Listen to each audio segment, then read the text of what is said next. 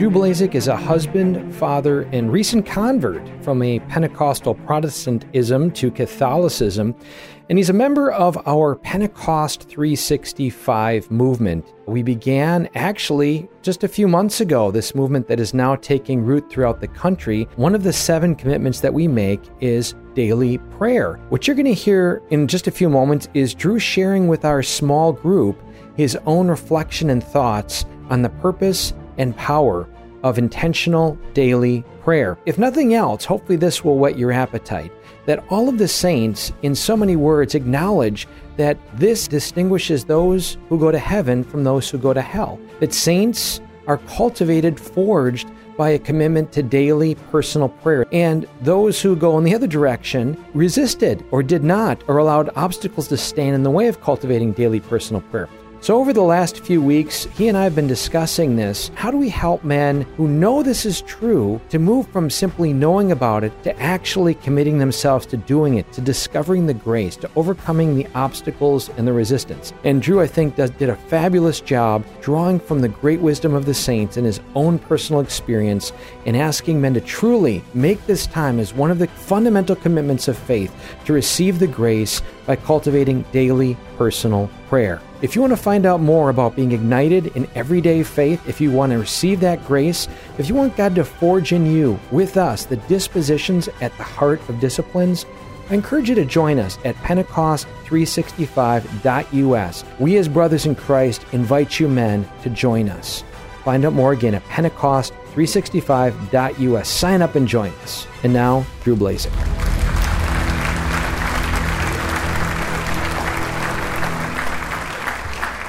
When we go to heaven, go before Christ, God is going to ask us one thing, is how much we loved. That's all he's going to ask us. Doesn't matter how much we fasted, how much we prayed. If we didn't love, all that stuff doesn't mean anything. So the virtue that makes every other virtue, charity, is the love of God. If we don't do it because of the love of God, every other thing we do is nothing. But what is fasting, what is prayer? It's an act of love to God. But without love, it's really nothing. That's one note. The other note is when we commit mortal sin, this is what mental prayer is so important. We connect ourselves to the demonic. We have a connection to the demonic. The devil, demons can have power over us in a way. Even if you go to confession, if you're not doing the proper thing, they're going to come back furious and just take you over. And that goes into the mental prayer, I think, important. Hey, what is mental prayer? St. John Vianney he was praying before the sacrament, and he saw this poor farmer would kneel down before the sacrament, and he would do it for hours with him. So he was like, the saint was really excited, and he said, wow, he's in it with me. So he went up to him, and he asked him, what do you say to our Lord when you're praying? And he said, I say nothing. He just said, I look at him, and he looks at me. That's it. And when you think about that, it's almost like, what is mental prayer? I'm looking at God in different ways. I'll get into that.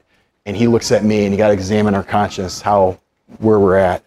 So mental prayer is a heart-to-heart conversation with our Lord, and that's what it is. It's a conversation with him.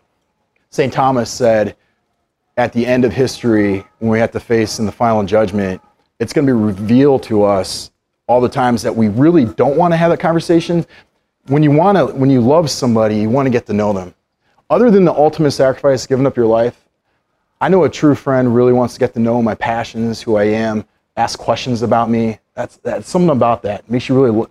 And that's the same thing I think with mental prayer is getting to know God and God get to know us. Okay, there's 2 things mental prayer does. It helps the soul to get closer to God, number 1. Helps the soul get closer to God. And number 2, it prevents the soul to fall back into sin. Number 2. St. Teresa of Avila said, it's impossible to meditate on Christ's passion and have mortal sin. There's 2 faculties that men have that are very important when it comes to meditation. And an external faculty is like the eyes. The eyes see, that's an external faculty that we have. The 2 internal faculties of the soul are the intellect and the will. Those are the 2 main ones when it comes to mental prayer. The intellect is guided by reason and thought. So it enlightens us what is truth, and it enlightens us where to go. The will is the desire and what we're going to decide what we're going to do. The will is the faculty that demonstrates love. The will is love. The intellect isn't. I mean, the intellect can be, you have all truth. Without love, you're nothing. And I think with mental prayer, I know my intellect tells me this is what I should do every day. But if my will is weak, I'm not doing it. I'm lazy.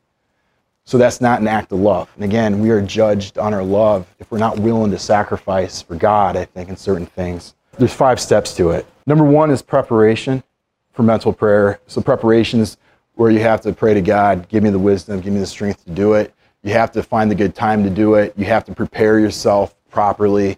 You have to know what kind of state you're in, and you want to prepare correctly. Number 2 is selection of the material. You can find an artwork of Christ. You can find a crucifix, meditate on that, a Bible verse. It could be a devotional reading. Anything that's truth about God is what you want to meditate on. Consideration is number 3. So it's who, what is our Lord doing, and then what does that apply to my life? So you think about, like, the last gospel was about the 4 different stewards. Which one am I, and what does that mean? What does it apply to my life? Number 4 is conversation with them.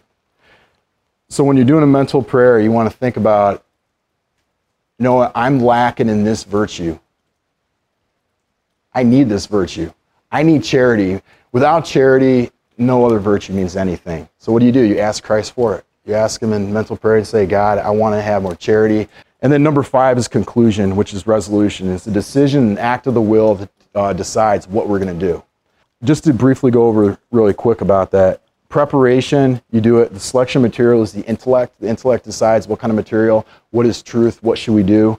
Consideration is an act of the will. When we're meditating on whatever story, image of Christ, a lot of times things will come in our mind. I got this going on tomorrow, I got work going on, you go back to the image. I think images, I've been printing out a lot of different old pictures. This is one, the Holy Face of Christ was all bloody. And you just stare at that. And so you always go back to that when you start losing focus on it. I heard a priest say that God will give you consolation. So it's that great feeling in prayer for the soul to understand at the beginning that mental prayer with him is more important than anything in this world. But at the end of it, he will take away the consolation. And he takes it away because he wants to make sure and see how we are, that we're not praying just for the consolation. We're not praying for that great emotion. We're not for that great feeling. We're sticking with it because that's an act of love. He wants to see how much we love him. And they say when that happens, a lot of people will quit, say, hey, it's not working, I'm not doing it right. But that's just part of it. So the mental prayer all must focus on the conversation with Christ. That's what the whole part of the mental prayer. That's the 5 steps. With me, I've just been getting artwork, a Bible verse, and just thinking about it. And I think that's been the most powerful with me. 15 minutes a day, I think it's all it takes. I think St. Thomas said 30 minutes is good. 15 minutes in the morning, maybe 15 minutes at night. I think it was St. Thomas. He said, all saints are saints because of mental prayer. He said, all saints are saints because of mental prayer. St. Teresa of Avila said, all prayer consists not in thinking much, but loving much. We talked about the intellect and the will. The intellect is reason, and it also guides the 2 lower faculties, which are imagination and memory. And imagination is where, let's say, the Annunciation, you can imagine yourself and you feel the air and you see the angel there, and then you see Mary and the angel's bowing before Mary. That's imagination, could bring it all together. But some people aren't gifted with those. So Lectio Divina is a way, if you don't have imagination and memory that well, all it is taking a scripture verse, a simple verse. Don't read too much. Don't do a whole chapter. It gets really confusing. Do one verse, like, and he wept because Lazarus died, and meditate on that. And you're replaying that same verse in your head for 15 minutes. And it's not thinking. It's just all about the will. It's going on, meditating on it. So it's just finding simple verses. St. Teresa of Avila did this. 2 straight hours was Our Father. She meditated on that one line for 2 hours straight.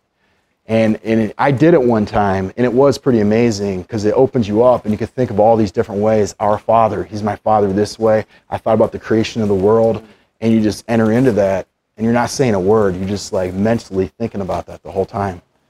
St. Thomas said that prayer is a requirement of justice, that God requires it. It's not just something we should do for consolation, or it's justice. I mean, he requires it to get closer to him. Meditation is the entrance to all other higher levels to be a saint. You cannot conquer sin without meditation. These are just quotes from the saints. You cannot conquer it without meditation.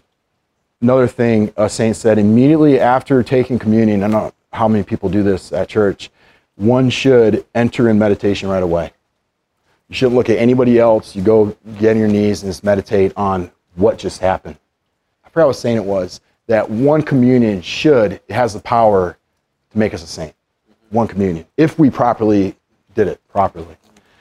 Okay, some other quotes. I love St. Alphonsus Liguria. I think it's kind of a bone-chilling quote. Put it on Facebook. A lot of Protestants jumped on me right away. And then I kind of intellectually brought them into it, and they agreed. Okay, maybe it's correct. Whoever prays is certainly saved. He who does not is certainly damned. All the blessed have been saved by prayer. All the damned have been lost through not praying. If they had prayed, they would not have been lost. And this is and will be the greatest torment in hell. To think how easily they might have been saved just by asking God for his grace. And this is bone-chilling to me. But that now is too late. Their time of prayer is gone. St. Teresa of Avila said, the devil knows that he has lost his soul that perseveringly practices mental prayer. He knows. He just gives up. Her point was. If we do that every day, you'll see sin start dropping off. Another saint, I think it's St. Thomas, says, it is possible not to sin. I know Protestants think it's impossible. We sin in our sleep. But it is possible, but it's impossible not to sin without mental prayer. What St. Thomas said. St. Alphonsus Liguria said, were you to ask, what are the means of overcoming temptations? I would answer, the first means is prayer, the second is prayer, the third is prayer. And you should ask me 1,000 times, I would repeat the same. And then I just want to, because this is part of our 7, another quote by Alphonsus, he said, know also that you will probably gain more by praying 15 minutes before the Blessed Sacrament than by all other spiritual exercises of the day. True, our Lord hears our prayers anywhere, for he has made the promise, ask and you shall receive. But he has revealed his servants that those who visit him in the Blessed Sacrament will obtain a more abundant measure of grace. Last quote I'll read is, he who does not meditate acts as one who never looks into the mirror and does not bother to put himself in order. Since he can be dirty without knowing it, the person who meditates and turns his thoughts to God, who is the mirror of the soul, seeks to know his defects and tries to correct them, moderates himself in an impulse and puts his conscience in order. That's St. Padre Pio. But I guess to wrap it up, I would say, since how long have we been doing it? A couple months? I've been trying to do it, and I feel like once you get in the groove, and I have a specific time I do it, right when the kids are in bed, I go down the basement, have all these spiritual, bunch of pictures of Christ, and I get excited about it now. And that's what sin does. When I sin, I feel guilty, and I feel like I can enter into that sometimes.